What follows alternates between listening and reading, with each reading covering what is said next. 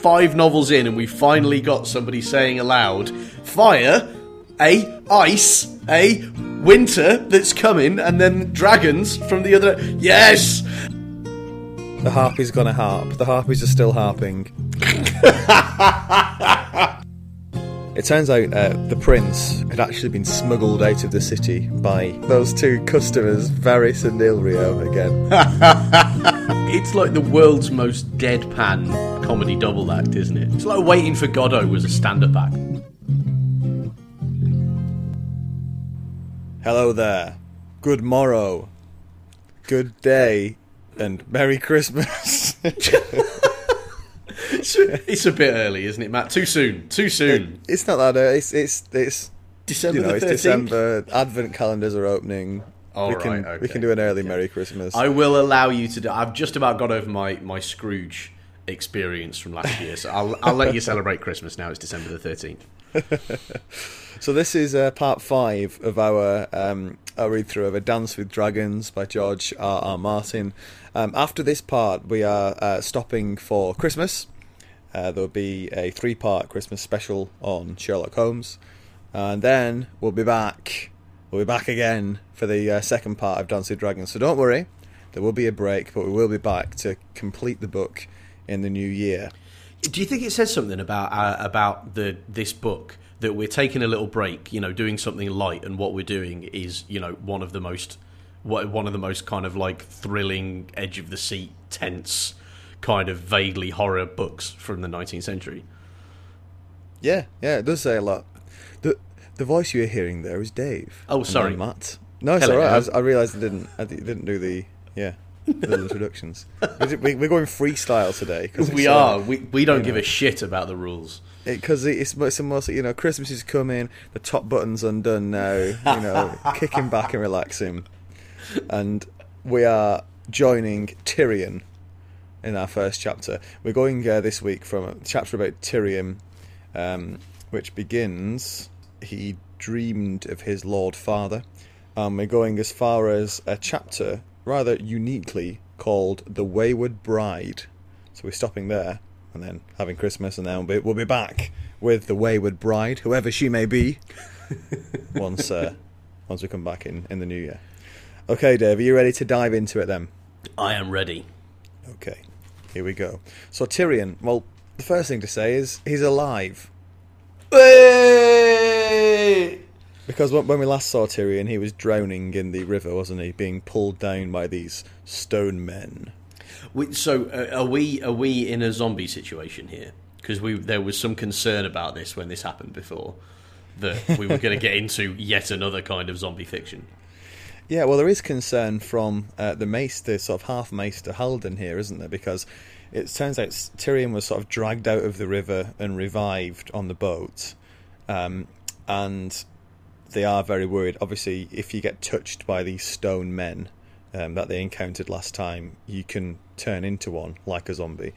And the half-maester tells Tyrion to prick all his fingers to see if he can feel sort of the sharp pain, because the first thing that happens is your extremities go numb. It's almost like some kind of frostbite, isn't it? Yeah. And there were 3 things really. The first of which was that, it really did render this idea of this sort of sickness really well, and continue in this sort of what it must be like to have leprosy kind of vibe. But the second was the quite marvellous image of... because when you get out of water, cold water, it's not like your extremities are particularly full of feeling at that point, are they? Mm-hmm. So I could just imagine this guy going, quick, throwing a knife to Tyrion, quick, stab yourself in all of your fingers and toes right now, and if you can't feel anything, then you're a zombie. And Tyrion being like kind of, oh fuck, I can't feel anything. And the bloke's just in the background going, I can't fucking believe you did that. Just a massive wind-up. Just a huge, like a double-layered wind-up, both getting him to stab his own fingers and toes and making him believe that he's about to be turned into this sort of leper zombie type. Well, lucky for Tyrion, he can feel all of those, so it looks like he may have got off lightly, but he's got to wait and see, because he gets sort of, he realizes, oh yeah, looks like I'm okay, and then I think it's Halden says something like, yeah, well, you know, it can just be happening inside, so you might be rotting from the inside out. So nice thought for Tyrion to chew on there. Delightful. Yeah. He then gets to sit down with Prince Aegon, who we've found out is this young Griff character, and find out a bit more about him. To sit down and play this game, Chivas again. I think it's called that. I'm guessing the pronunciation. Well, it's another one, isn't it, where he's clearly looked at the word chess and decided that if you whack a couple of Y's and V's in there, it'll make it sound appropriately fantasy. So, Chivas, Chehuvadabooz, with a silent Q in there. I quite like Sivas as well. It could be any of them. It could be any or none of them. Could be.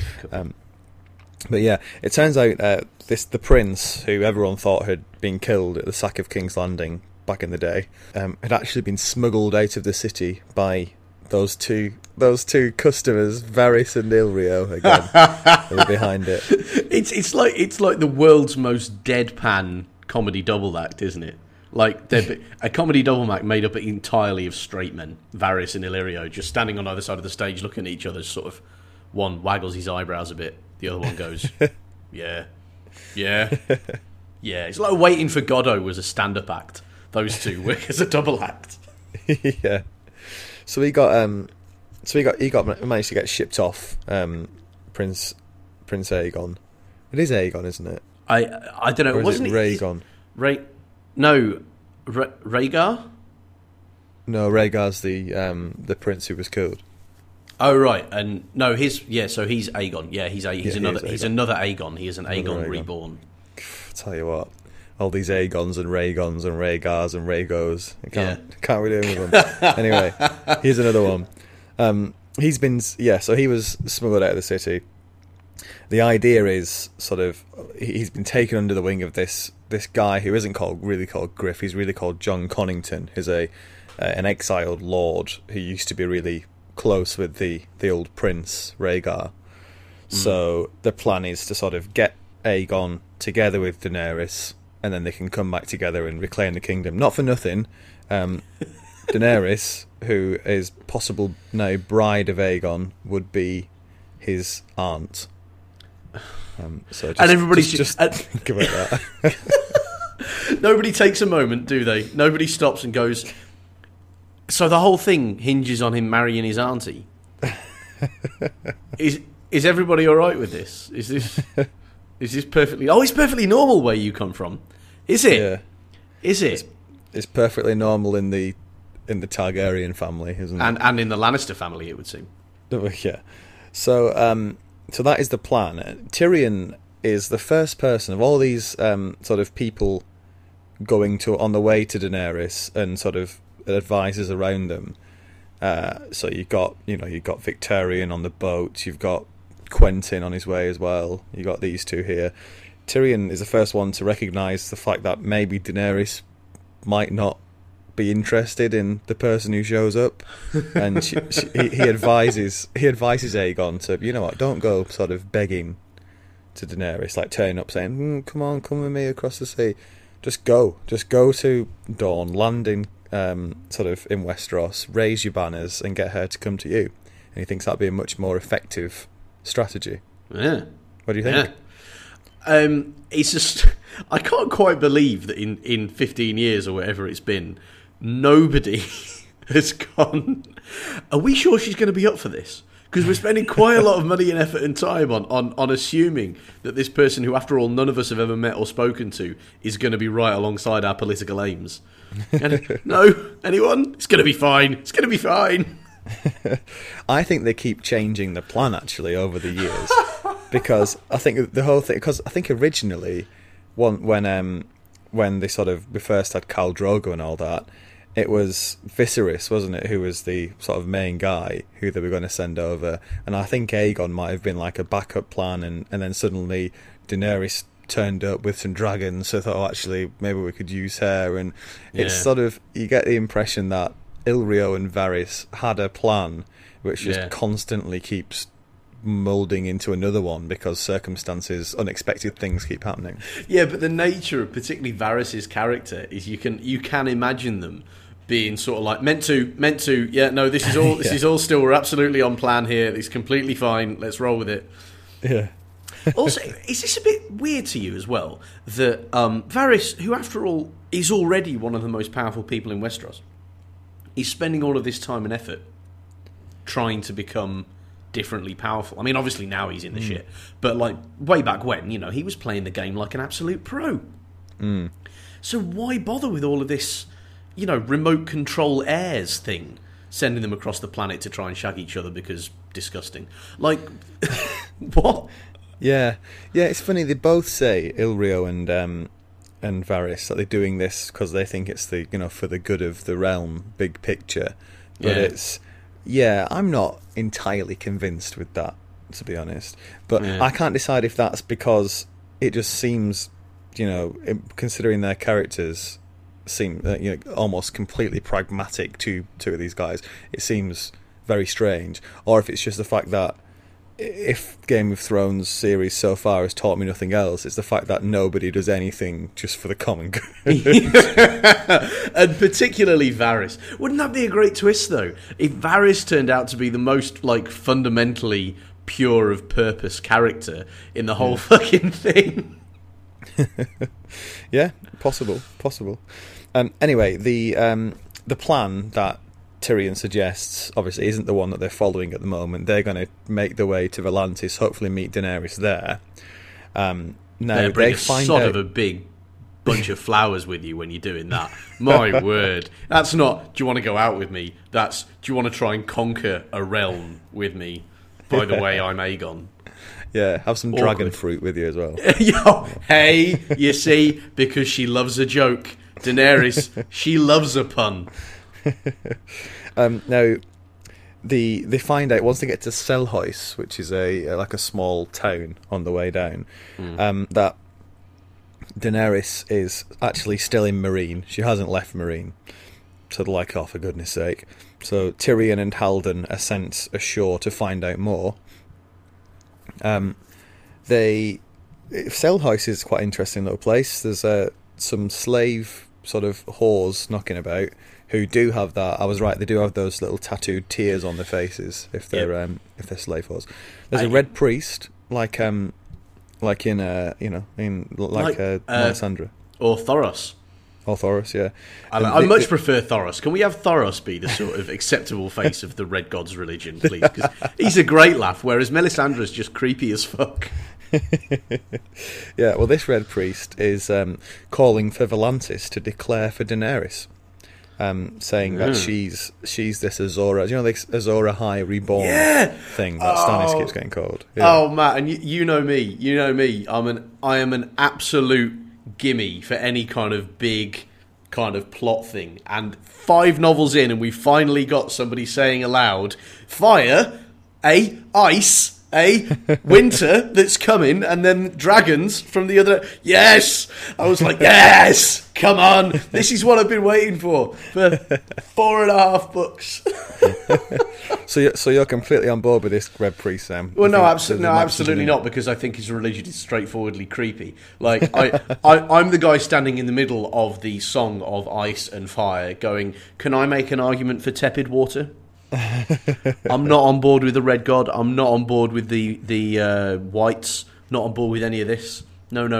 Can we just have some nice temperature? Nice, British seaside holiday, 18 degrees consistently. Hoodie and a pair of jeans. That's what I'm arguing for in Westeros. And of course that means I would be dead. Yeah. Well, this is interesting because so you got Volantis on the one hand is about to declare war on Daenerys because they're really into the slave trade. Daenerys has smashed that, so they're really pissed off. And on the other hand, you've got this growing section of red priests, red god followers saying, no, we must sort of support Daenerys because she's the sort of the saviour reborn who's going to sort of save us from whatever's coming out of Westeros. And yeah, it's interesting little wrinkle there. Very much. I do get this image though that all these like red god people will just like pick someone that they like and declare that they're Azor Ahai. They are Azor Ahai reborn. They're really benefiting from not having like very good communication or like histories written, like because these days you just have like, look how many different people in how many different places were claiming to have the Messiah working for them specifically. Yeah. Yeah. They go to this place called the Painted Turtle, which is this like bar, and meet with the customs officer who tells them a few rumours circling about Daenerys, which each one is more sort of brutal and dreadful than the last. I'm not even going to go into them. Some of them are ridiculous. Yeah. But obviously the true reason is that just she's crushed the slave trade in Meereen, and that's why everyone in the surrounding areas are so against her. It turns out Tyrion is sitting down playing like Chivas against this guy as a sort of a mini bet, and he loses as soon as his dragon is taken, which I don't know if that symbolises anything, but I thought it was worth a mention. And after that, they're going to sort of head back with this newfound news that they've got about how sort of the noose is tightening on Daenerys. Yeah. And Tyrion's like, you know what, I'm going to a brothel for a bit. Haldan's like, all right.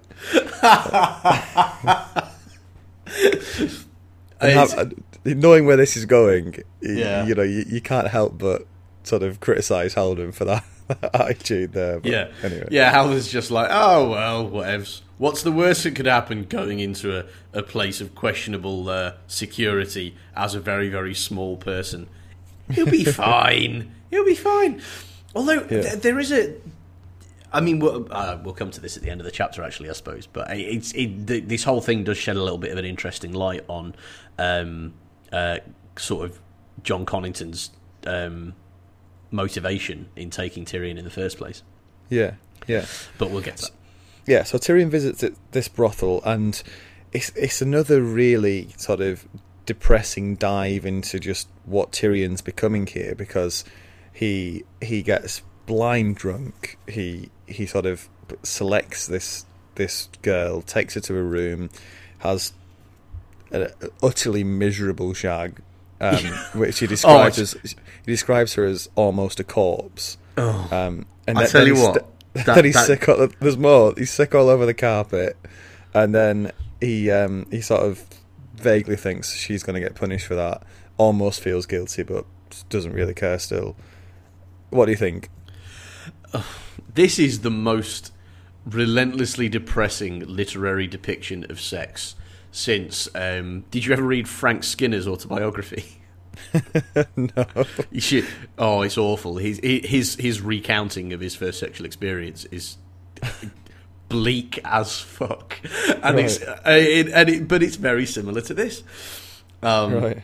But funnier because Frank Skinner. But it's very much a presentation of like Tyrion at this incredibly low ebb, and it's interesting how he kind of, even though he's in this really bad situation, generally when things present themselves to him, he's still kind of the same old sardonic Tyrion in the way that he speaks. And so, but we keep having glimpses, and it's usually when he's interacting with a prostitute, interestingly, that we see like what a profound change has come over his personality since he's killed his dad. Yeah. So we had the thing when he was at Illyrio's place where he was threatening to kill this woman that was sent into his room just because he wanted to feel powerful. And then here we have this kind of like staggering, drunken, useless, like boorish behaviour. And so it's interesting that he's interacting with prostitutes that his real kind of self-loathing kind of shows itself in a way. Yeah, and it really feels like this surely is rock bottom for him here. Well, you'd say that, but worse. This is a Song of Ice and Fire, Matt, and if there's one thing George has shown himself able to do, it's find something below rock bottom for his characters to experience. Yeah, that's a good point, actually, because I'm pretty sure I said that when he was on that boat getting drunk every day on the way. So maybe I'm making a prediction too early. Yeah, well, I think if this were a kind of halfway sane story universe, then yeah, you'd be completely justified in saying, oh, this is about as bad as it's likely to get, isn't it? But likely doesn't mean anything in Westeros. No. And it's only about to get worse for Tyrion, because as he sort of staggers his way back down the stairs, there's a knight, a Western knight, that looks kind of like a bear, that comes over. He's sitting with a pale-haired whore, apparently. And, really? He gets up, he comes over, and he basically says, "Oi, dwarf, I'm having you. You're mine." As in, I'm going to capture you. I'm not going to do anything else. That I was going to say that. Deary me. You may have misunderstood my role here, sir. I'm sure I'm purely here for the shagging. Yeah, Dave, could you think of a exiled Westerosi knight with a particular fondness for pale-haired young women, looks kind of like a bear, wandering around this sort of general area at the moment? Gosh. Ooh. It's a riddle. It is. I'm stumped myself. I'm stumped. I've got nothing. Yeah, come on, everybody. It's clearly Ser Jorah, isn't it? Yeah. Or you know what he's going to say as well, when if he manages to get Tyrion back to the Queen. You know what he's going to say? What? Khaleesi, the half-man of the Lannisters. He's going to do it. He's not going to be able to address her in any other way from now on other than Khaleesi. Because I heard his voice when he sort of, I think Tyrion asks, what are you going to do with me? And he goes, delivering you to the Queen. I could hear Ian Glenn saying it. He does. He nails it. Ian Glenn. Right. Tyrion captured again. He's just bouncing from one catastrophe to another, isn't he, Tyrion? Yeah. Why don't I find this as frustrating as I do with Arya, though? Because with Arya, this sort of shit happened 3 books ago all the time. Yeah. And it was a pain in the ass. Whereas with Tyrion, I'm like, oh, I wonder what interesting scrapes Tyrion will get into next. Whereas with Arya, I'm just like, oh god, she's going to passively become more and more creepy. Yeah. Maybe it's because Tyrion still does, like, for example, with this stuff where he's talking to Aegon, he still, no matter how much you try and keep him down, he still sort of affects things and has the capacity to sort of change his own circumstances through his own cunning and stuff. Very true. Yeah, I think that's really well said, actually. Yeah, with Arya is a very passive character, and so I'm like, I don't care. It's not presenting me with any experience other than kind of rapidly fading background anxiety about what horrible thing is going to happen to her next. Whereas with Tyrion, horrible things are going to happen to him, but I'm like, he's going to respond somehow. And that's more interesting to me, I suppose. It could also be the fact that it's a different place as well. He's going around something that like various areas that feel very different, whereas Arya is sort of treading over stuff that land that we've already crossed, really. Ancient ground over and over and over again. Yeah, just one other thought about poor Jorah. When I saw the light-haired girl he's got on his lap, I just thought, oh, Jorah. Yeah, I know, it is a bit as well, isn't it? Jorah, he's a hard man to like because he pulls off this sort of shit all the time. It's not just, Lovelorn, I think we could sympathise with. Lovelorn and going out of your way to purchase and shag somebody who looks the same as your object of affection. Not so sympathetic. Yeah, speaking of that object of affection, let's go to Daenerys. She is still struggling to sort of keep a lid on things in Meereen. This sort of noble woman called the Green Grace is visiting her. And basically, Daenerys is still trying to do a bit of alliance building, isn't she? Yeah. But she's on a downward curve now, isn't she? She's blockaded in her own city by somebody who turned up wanting to shag her and give her a fleet of ships. Yeah. It's all gone wrong. Yeah, the harpy's gonna harp. The harpies are still harping. They're still murdering. And there we have the title for today's episode. Harpy's gonna harp. Yeah. So yeah, I think there's quite a little sad beat that those weavers that we heard about a few chapters ago, who do you remember that nobleman was all angry because these slaves have been trained by one of his slaves to do this fantastic skilled weaving, and now they set up their own shops. How dare they? Yeah, well, they've been killed, and the shops have been ransacked now by the Harpies. Well, leading me to think the Harpies, not so much your sort of people's insurgency here, as very much a clearly elite-sponsored terror campaign, right? Yeah, that's very much what it is. Yeah. Daenerys has got a bit of a problem here with her leverage, because you remember she took all those hostages from the noble houses and threatened to kill them if this continued.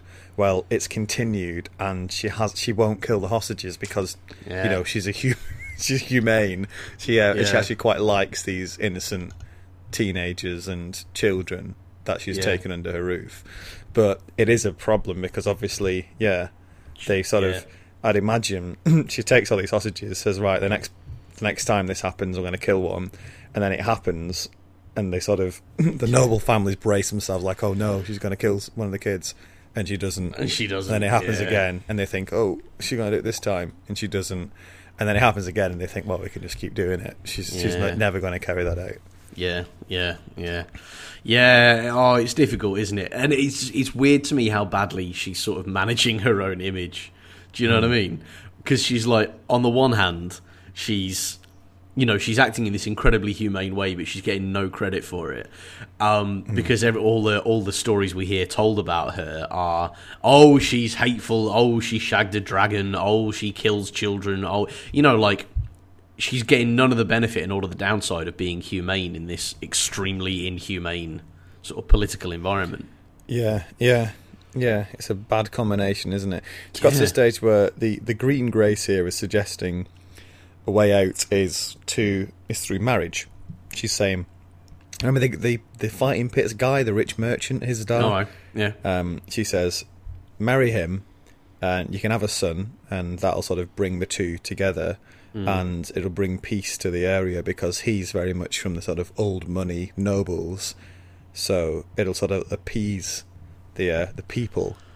And so Daenerys thinks, okay, I'll think about it. Any port in a storm, Yeah, but that sort of does assume that the opposition, the Sons of the Harpy, are a popular organisation instead of an extremely well-financed private militia.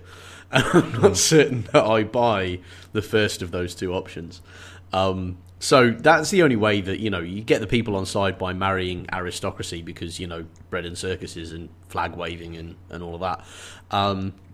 Whereas if it's the aristocracy who hate you and who are sponsoring the Sons of the Harpy, then you're fucked. You marry one of them and everybody else will be like, I can't fucking believe she... Right! And it'll just get even more violent, surely. Yeah. Unless Hizdar is so deep in this Harpy stuff that he's got some sort of control over them.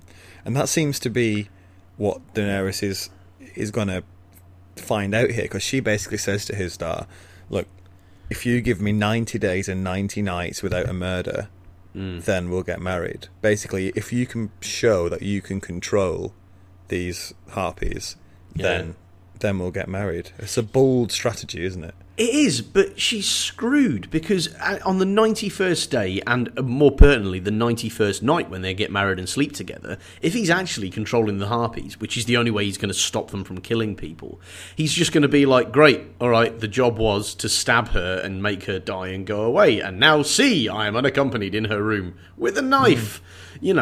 She's going to get killed, surely.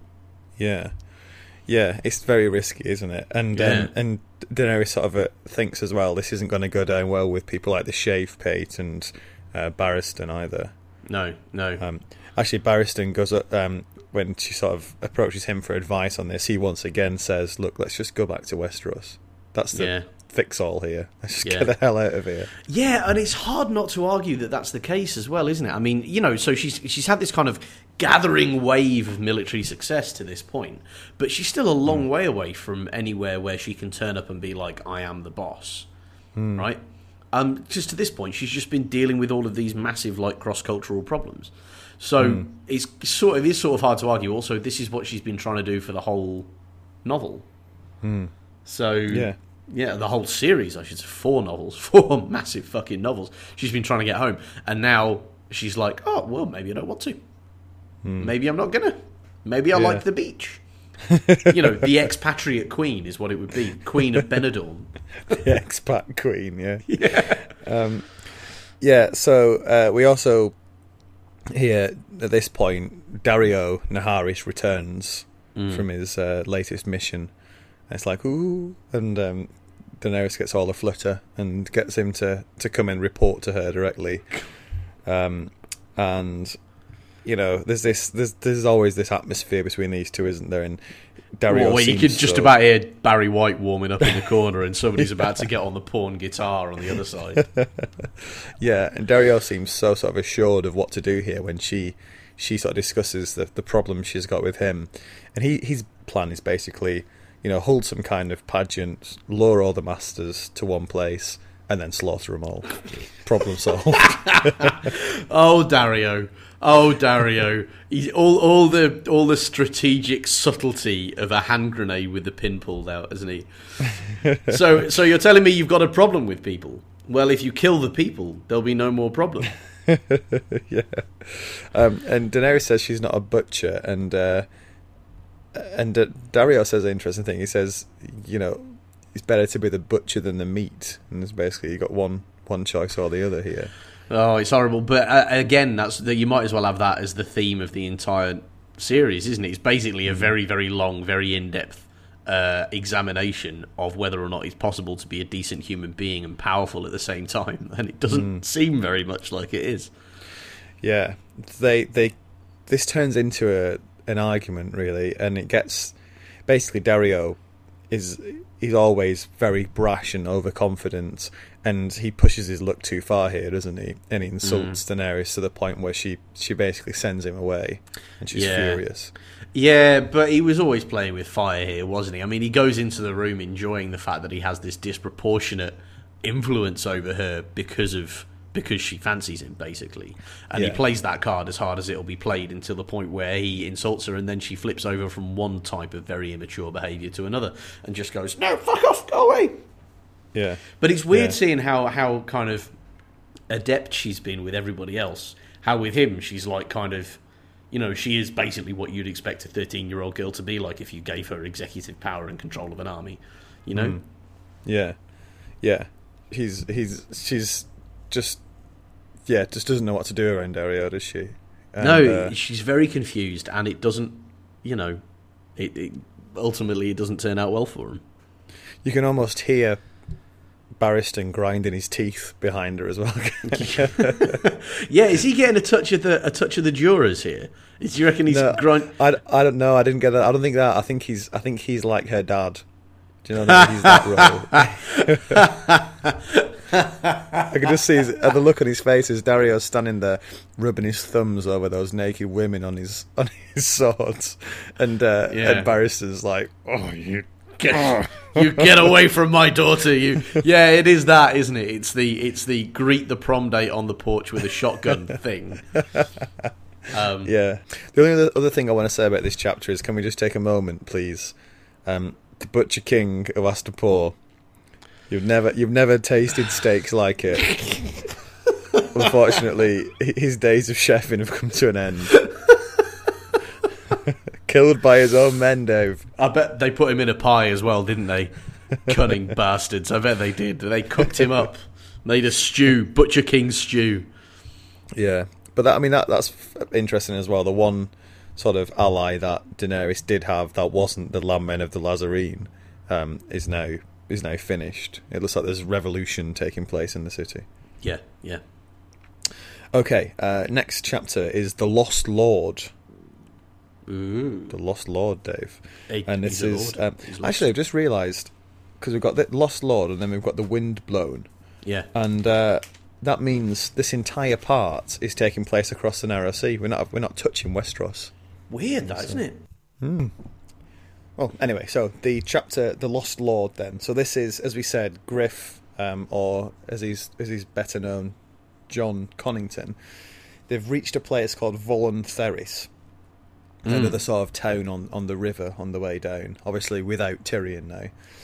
The Golden Company are nearby, this is the sort of the mercenary group that John Connington used to be part of, and wants to sort of get on. It basically wants to sort of for them to join Aegon and sort of back his claim. Yeah. I quite like this. Just before we get to that, there's this memory of the Battle of the Bells at Stony Stept. Yeah. Which was, I mean, this was one of the key battles in this when Robert was going up against the Mad King. Yeah. And he was Robert was wounded in in Stony Steps, this town. Mm. And it turns out that John Connington had been sent in on almost like an assassin mission. He remembers running up and down stairs, like bursting into rooms, trying to find Robert to finish him off, and knowing that this was sort of the moment to end the war. Yeah, and he couldn't do it. He didn't manage to do it. And if you remember, actually, the way this played out in the end, when this attack began on the town, all the bells started ringing. That's why it's known as the Battle of the Bells. And Robert actually sort of rose from his sick bed to join in and started laying waste left and right. Oh, you've got to miss Robert, haven't you? He was in many ways a horrible man, but he knew he was a master of physical comedy. Yeah. Dead, am I? Now we get back to the present, and Griff he's furious that they've lost Tyrion, and mainly because Tyrion knows the secret about Prince Aegon now. And that's otherwise I'm not sure he'd be that bothered if Tyrion sort of disappeared or died, so what? He wasn't that important. But now he's got that key information, and he never trusted him. He's obviously very worried. Yeah. So they they head out to the Golden Company with a couple of horses, which they just about managed to source, and they reach the sort of the lines of this mercenary group where it's camped, and Griff's quite impressed with how professional it still is. There's been a sort of change of leadership. So originally, the guy who was leading it when John Connington left, who was actually in on this plan to get the Targaryen back on the throne, he's since died, and this guy called Harry Strickland's taken over, and this is a cause for concern. Well, for a number of reasons, not the least of which that Harry Strickland turns out to be... to start off with, it's not a very warlordy sort of name, is it? Right? I think it's a brilliant pirate name. I imagine him to be in sort of Pirates of the Caribbean. Mad Harry Strickland, yar. No, he sounds like somebody who's been trying to get promoted to the position of vice deputy sub-assistant at a local hardware store. You know, the sort of place where they do 4 candles. Like, in that for about 40 years. That's what it sounds like to me. Sort of, downtrodden of Chelmsford is what it sounds like to me. Yeah. The other thing that makes it a problem for Griff is that he left the Golden Company under a cloud. There was this story of him stealing gold, basically to sort of get him out without anyone sort of remembering who he was. And obviously now there's been a change in leadership. There's a worry that might come back to bite him now, because everyone thinks he genuinely did steal from them. Yeah. Deary me. It's such a stupid move, isn't it? It's not really clear to me why Varys thought it was a good idea. But he says, doesn't he? He's I didn't want to do it, but Varys told me to. Sort of like going away and letting everybody believe that you're a bad person, and I understand why, maybe you're not found as easily or something. But that means that everybody you come across from this group of people who are almost professionally bad-tempered is going to try and kill you. Yeah. Why? Yeah, I didn't get this either, because it seems like the opposite would happen. If you leave and tell everybody, he tried to steal a load of gold, that's more likely people will come after you trying to find you to give you a bit of retribution. And also, it kind of wrapped up straight away anyway, because it doesn't really make a difference by the end of this chapter. So that really Yeah. the point. But anyway. It's weird, but then I don't know. Maybe it's 2 chapters down. If indeed he gets a second chapter, which is no longer a lock with point of view characters in this book, but if he gets a second chapter, maybe it's he's somebody. The tables turn and somebody has to make an argument for killing him, and he's like, "He's that thieving bastard," and then game over. Right? Yeah, that's true. I quite like when they get to the captain's tent. There's this tradition in the Golden Company that each leader, once they die, they have the sort of head preserved and stuck on a spike. So there's this like row of spikes with all the like old leaders' heads on. That's a really good idea. Dipped in gold as well, isn't it? Yeah, Like dipped in gold of all things. yeah, you got to love a bit of that. So they go in to meet Harry Strickland, homeless Harry Strickland, and this discussion begins, and Prince Aegon reveals himself and says, "I'm the prince, let's go back and take back what's ours." And it's greeted with like silence, and you think, uh-oh, it's not going well. It plays so marvellously, doesn't it? Where he turns up and he's all ready for his massive reveal. And you do sort of feel for him, because he's clearly been, he sacrificed his life for the sake of this particular reveal. Yeah. And everybody's like, yeah, I know. But he's like, but he's the king! And they're all like, and? Fuck!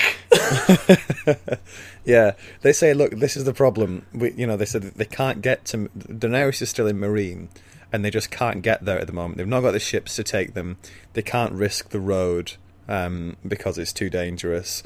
So, what can we do? And this is the point where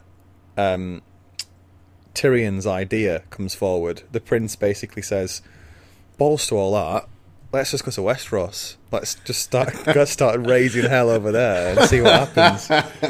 In this in the way that sort of a youthful sort of teenage prince can only do. Oh, jeez. I tell you what, I thought I might have been able to quite like him up until this point, and then he cracks straight into this, like, Bullingdon Club level nonsense of kind of like, "Hi, fellows, I'm wealthy and important, so let's go over there and fuck them right up for the good of, well, mostly me, to be honest, but sod it." And until that point, yeah, sorry. I actually quite liked it. I was like, yeah. Did you? I like how bold it was. It was just. I think it's because we've been waiting for so long for Daenerys somebody to do over something to Westeros, and I think at this stage, just anyone going over to Westeros is a cause for celebration. So Okay, yes, that is true. That does bring it together, the two halves of the story, which I've sort of like, I've given up on getting those two things together before the end of book 7. But you're right. Okay, that is quite nice, but I still think he's a twat in this scene. Well, Harry, you're on the side of Harry Strickland, because Harry Strickland's unwilling about this, and he's sort of trying to throw up various reasons why it's a bad idea. But it seems the rest of his sort of men, especially the commanders, are pretty keen on the idea. They like how bold it is. They like the idea of finally going home. So it looks like they've turned them around, and this will be the new plan. So they sort of... Griff and the prince retire to their sort of own tents, and it's on sort of a bit of a high. It was a big risk, but they've got this massive army on side. They're ready to go. They're going to attack Westeros, and then there's the sudden downbeat moment where sort of Griff removes his glove, and you can see that sort of one of the tips of his fingers has already turned to stone, and he's got the grayscale. So it's just a matter of time before he dies. Yeah. But it did. For some reason, it didn't land for me as a terribly shocking moment. This, and I don't know if it's because I haven't spent nearly enough time with any of these characters. But like I didn't experience it as kind of like, my God, he's right. Yeah. I suppose we haven't spent a lot of time with Griff. I think also I don't know, the fact that in the TV series there's someone gets grayscale, so you kind of semi-expecting it as well if you've. That's true. Yeah, because, well dodged on the spoiler there. By the way, that was excellently tiptoed around that magnificently. Yeah, because it's Daenerys. It's not Daenerys. It's not Daenerys. I remember the first time I read that.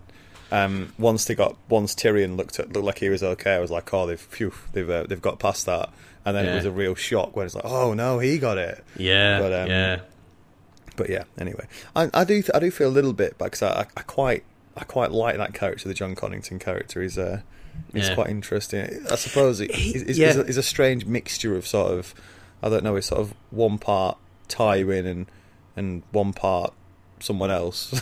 No, totally.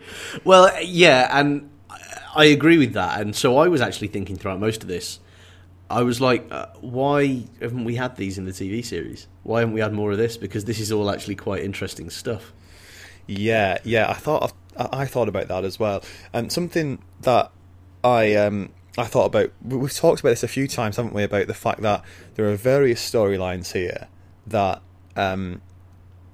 haven't been featured almost at all, or either have barely featured or haven't featured at all in the TV series, and that suggests that they're just digressions that are almost pointless reading because they're not going to affect the end result of the story. And I think in some cases that's right. There was one, I can't remember. There's one storyline that is entirely played out now, which didn't feature at all in the series. I can't remember what it was, but that could be right. But also, the argument against that is apparently for Series 6 of Game of Thrones, there's going to be a lot of Ironborn stuff. Oh, is there? We're going to go to Iron Islands and do. I think they may even do like the Kingsmoot and all that. Oh, which means there's always a chance with storylines like this one, with the Prince and with Quentyn as well, and with the Ironborn stuff, that they're just saving it and they're going to do sort of that side of things a bit later on. So we might be reading here sort of a Series 6 Part 2 or Series 7 plot. Well, which I would have a lot of respect for, because there's huge chunks of what we've done so far that they just haven't bothered to put on screen yet. And so I really hope they do it, otherwise it's a bit, did a lot of reading there. I'll tell you what the storyline was that was irrelevant and didn't come to anything, was the Cold Hand stuff. I mean, looks like he's dead. And it was just didn't feature in the series, and it was because it was a digression that we didn't need. It was just extra colour. So it could be that. Some of these storylines might be that, but I would just caution and say it doesn't necessarily mean that they're not going to pop up later on in the TV series. Yeah. Okay, all right. I'll look forward to it. Let's move on to yet another storyline that at the moment as yet has not featured in the TV series, which is the Windblown. This is back with Quentyn. Hey. Oh yeah. There's this rumour so it looks like they've joined up with another mercenary army. Who are they with? Are they called the Windblown? Yeah, they are, aren't they? Yeah. So they're with another mercenary army called the Windblown. It's Quentyn and friends from Dorne. The army realises that there's this rumour that Daenerys is on the move. The army is currently camped outside Astapor, so they've sort of taken part in the description of the Butcher King. Is it just me, or has he got there quite quickly? Because in my head, I mean, my knowledge of the geography here is very, very poor, but I thought he was still dicking around somewhere way over in the west, and then all of a sudden he's like, yep, Astapor, done that. Yeah, it has been quite a sudden journey, hasn't it, getting over there. Yeah, he was stuck in Volantis, wasn't he, last we heard?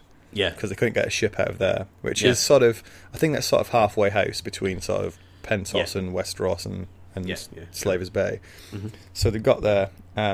Quentyn's known as Frog at the moment, as a sort of a nickname. He's got to be wondering, hasn't he? At what point, you've taken on too many insulting sub-identities to maintain your dignity as a king. Since his whole project here is to turn up and be the guy who's like, "'Tis I, the king!" And actually, when he does that, if he's not careful, all the people who have got him to that point will be like, "What? Fuck off, Frog. Who are you?"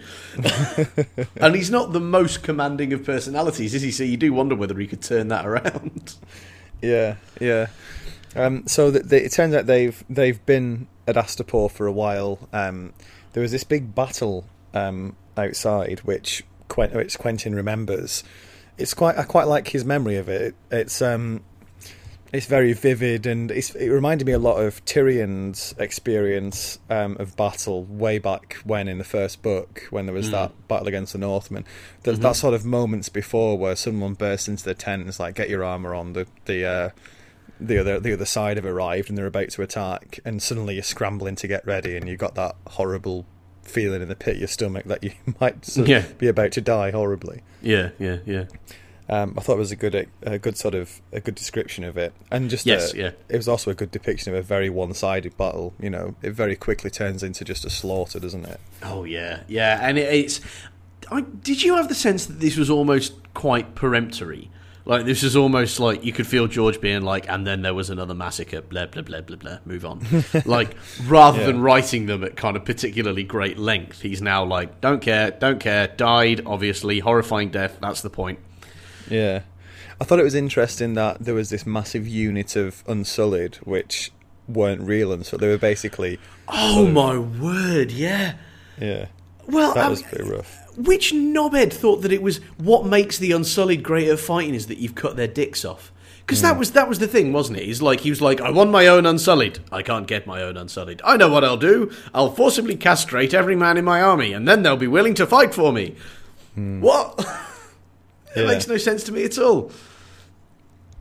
Yeah, and Quentin remembers killing quite a few of those, just sort of riding after them and sort of chopping their heads off and stuff. And it's just, again, it's just this sense of just senseless butchery which took place on these sort of battlefields, isn't it? Yeah. When the thought of the battle's won, it's over, and now it's just massacre a few people just because it's less, they're less valuable alive than they are dead, really. It's the sort of the waste and sadness of that kind of battle. So Astapor is still an absolute mess. The city's pretty much in revolt. Apparently, there's been a series of free kings who've taken over since the Butcher King was killed, and the most recent one has been ripped apart by wild dogs in a pit. So that just gives a feel for just how bad things are in Astapor at the moment. So the Windblown decide it's about time they leave. And both them and this big army from Volantis or Yunkai? Are going to sort of make the way towards Meereen now to sort of lay siege to that city and finally finish off Daenerys. This Yunkish army that's travelling with them, we get introduced to a few of the sort of main lords there, and they're a really strange, colourful, macabre bunch, aren't they? There's the little pigeon who this little bloke who's got these massive tall, I think every one of his soldiers is more than 7 feet high, and it's not 7 feet. 7 feet high, wears these big sort of like pink feathers, like to also look like birds. Like it just made me think of they're called the herons, but they made me think of flamingos. Yeah, that's true. Why would you call yourselves herons when the flamingos is there for the taking? And then you've got the alliteration, haven't you? You'd be the fabulous flamingos. Who the hell wouldn't want to be called? That would be amazing. Yeah, there's the girl general who fancies herself as sort of as a sort of alternative Daenerys. There were the Clanker Lords, which basically children's TV show, is it? They basically realised that in a previous battle, all their sort of slave fighters broke and ran away very quickly because they're virtually defenceless and almost certain to be killed. So their solution to this problem isn't to buy them better armour and train them. It's to chain them together in groups of 10 so they can't move quickly or run away. So as you hear the clanking as their units are on the move. God, that's grim, isn't it? Grim, yes. Also might be the stupidest piece of military strategy I've ever heard of. And mind you, I am a student of British military strategy. Like... that's up there with dressing everybody in red in a desert environment and being surprised when they all get killed, isn't it? Chain them together, they'll be great that way. Why? What? Said no one ever. Yeah, exactly. I'll tell you what we need here, chaps. What's that, old boy? Well, we need to chain them together. Absolutely, you're magnificent. No, rather very much yourself. Yes, we'll win for the Empire. And that's how Great Britain never, ever, ever ruled Brazil. Like, it's the stupidest idea I think I've ever heard in my life. Not sure if it got onto British Army with clanking 10 slaves together, but I'm saying it's up there with the past of that particular approach. Yeah, so the clank. I think that might be like page 97 of Sun Tzu's Art of War. Sun Tzu's The Art of War. Chain them together; they'll be great that way. Yeah, it's one of the ones which he put in after a late night writing session to meet the deadline, and which got taken out the following morning. Where his editor came in and went, Zoo, me old pal, listen, mate, don't worry about it. I know it's been a long time. You're feeling the pressure. We'll take out the stuff about the chains, yeah, and the red coats. Chains and red coats, we'll take those out. Yeah. The other one I wanted to mention of these lords is this guy called the Yellow Whale, who is this enormous lord who gets carried around on a litter and can barely sort of stand up. And he's got this love of grotesques as well, which are basically sort of people with shocking disabilities. So he's got these various people with various things wrong with them or very strange ailments, and he's really after a giant to complete his collection as well, apparently. What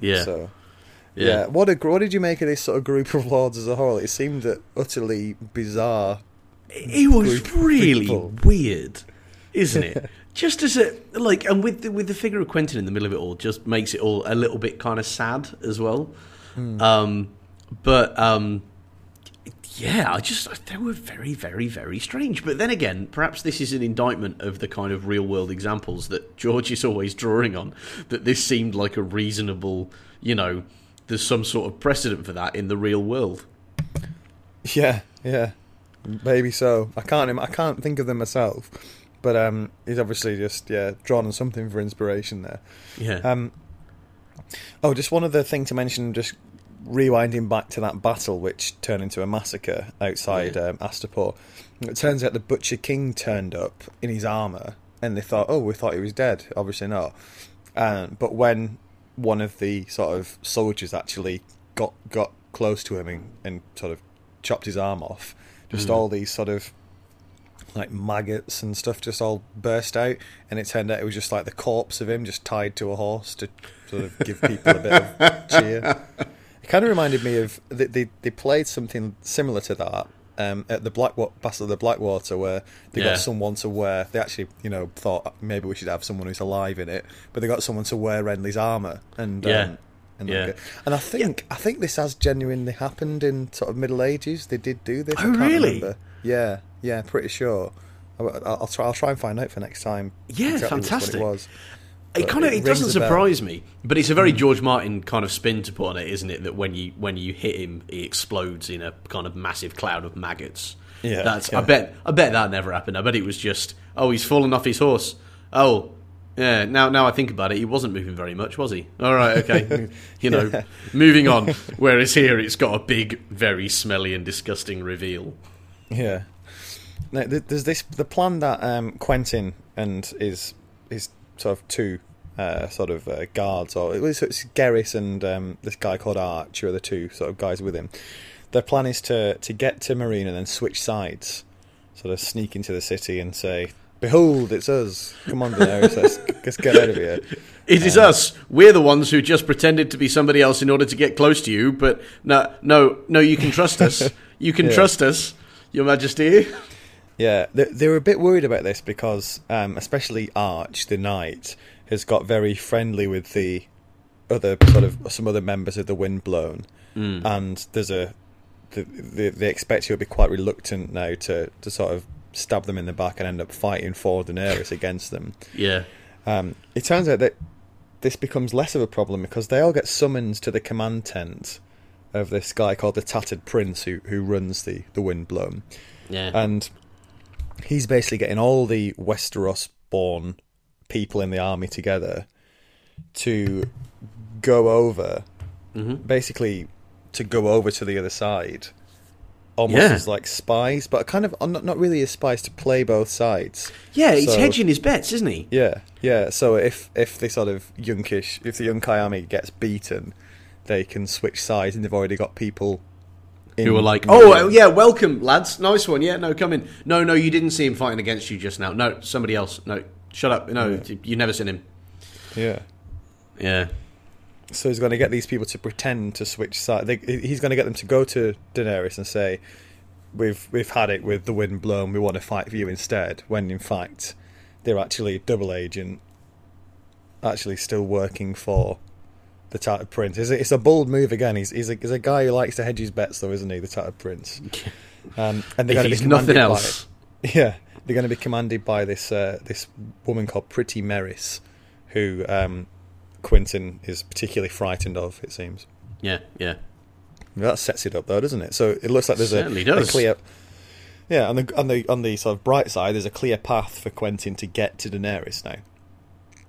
Yes, which is obviously desirable because I want some of these plot lines to start joining up soon, please, George. Thanks very much.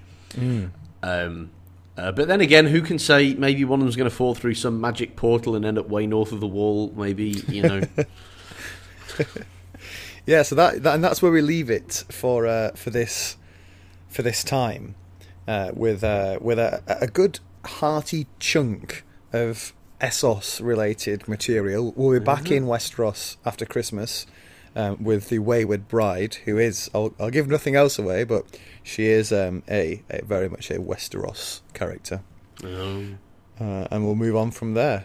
Yeah. But, have you found the first half of Dance with Dragons then, Dave? Is it an improvement on A Feast for Crows? It is. I mean, there have still Not been saying moments where I've been like, oh, for fuck's sake, George. But I can now kind of see him bringing these storyline strands together, and that is pleasing to me. Because he's asked me to care about some fairly disparate plot lines for quite a long time now. So I am kind of quite glad to see that. It remains to be seen how well they all come together in the rest of the book. Yeah, it's certainly an improvement on A Feast for Crows. Fuck, I can't imagine how bad I would have been jonesing for some decent storyline if I'd had to do the 6-year wait between Feast of Crows and A Dance with Dragons. Bloody hell! Did you do this in real time? Were you sort of onto this back then? Did you experience the wait? No. Luckily, I was. I think I first read it probably. Well, it must have been. I read the first book before I saw the first series, but it was at a time when the first series was about to come out, because I remember my copy of Game of Thrones had Sean Bean on the cover. Oh, really? Oh, that's a quality edition, that. Yeah, so it must have been quite... I remember just about pretty much as soon as I finished Feast for Crows, Dance with Dragons had been released, so I went and got it. So, yeah, so that I didn't have I had about a 6-week wait, I think, rather than 6 years. Okay, that's legit. Fingers crossed, Winds of Winter might be released in the next few months, but we've been saying that for goodness knows how long. We have, and the question we all have to ask ourselves is: has it been 6 years since the last book? Yeah, not quite. Because if it hasn't, I'll tell you. Anyway. Right, okay. Well, as ever, if you've got any feedback on the first half of Dance with Dragons, or anything else that the podcast's doing, just get it into sharkliveroilpodcast@gmail.com. That's sharkliveroilpodcast@gmail.com. We're also on Twitter @sharkliveroil. And that's about us done, Dave. It is. We'll reconvene for our Christmas special of Sherlock Holmes in the coming days. We will. Until then. Until then, Matt. Goodbye.